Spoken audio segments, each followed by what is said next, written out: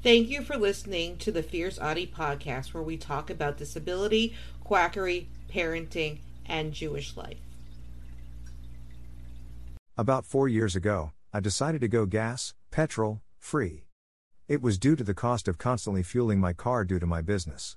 When I test drove the Nissan Leaf for the first time, it was so quiet. No background noise from a noisy engine. I often found myself in sensory overload due to driving. I could hear and feel the vibrations from the internal combustion engine.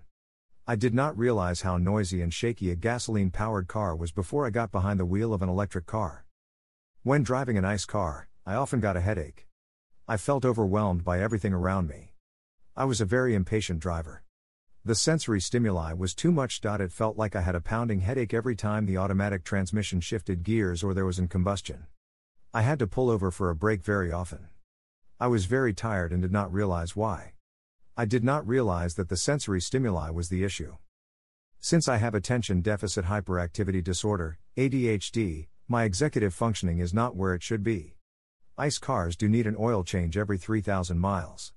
It needs to be filled with gas. I often forgot to refuel my car. There are different maintenance procedures an ICE car needs.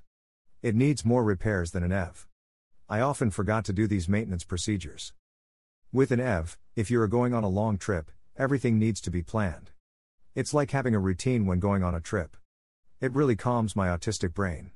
I have a plan. I know exactly where I'm stopping. I know for how long and why. There are certain things that need to be done in a certain order. The different charging stations were very familiar to me and nothing was foreign. When I come home from work, there is a routine I follow. I pull into the garage. If the dryer is plugged in, then I unplug the dryer and then plug in my car charger. Then I plug in my car. There is no sensory stimuli that I cannot handle. After this, I go inside and do whatever I am going to do. I can decompress from the day's activities. Don't forget to subscribe or follow on Spotify, Apple Podcasts, Facebook, Twitter, YouTube, and Instagram. Keep on speaking your truth and never let your flame burn out. Thank you for listening.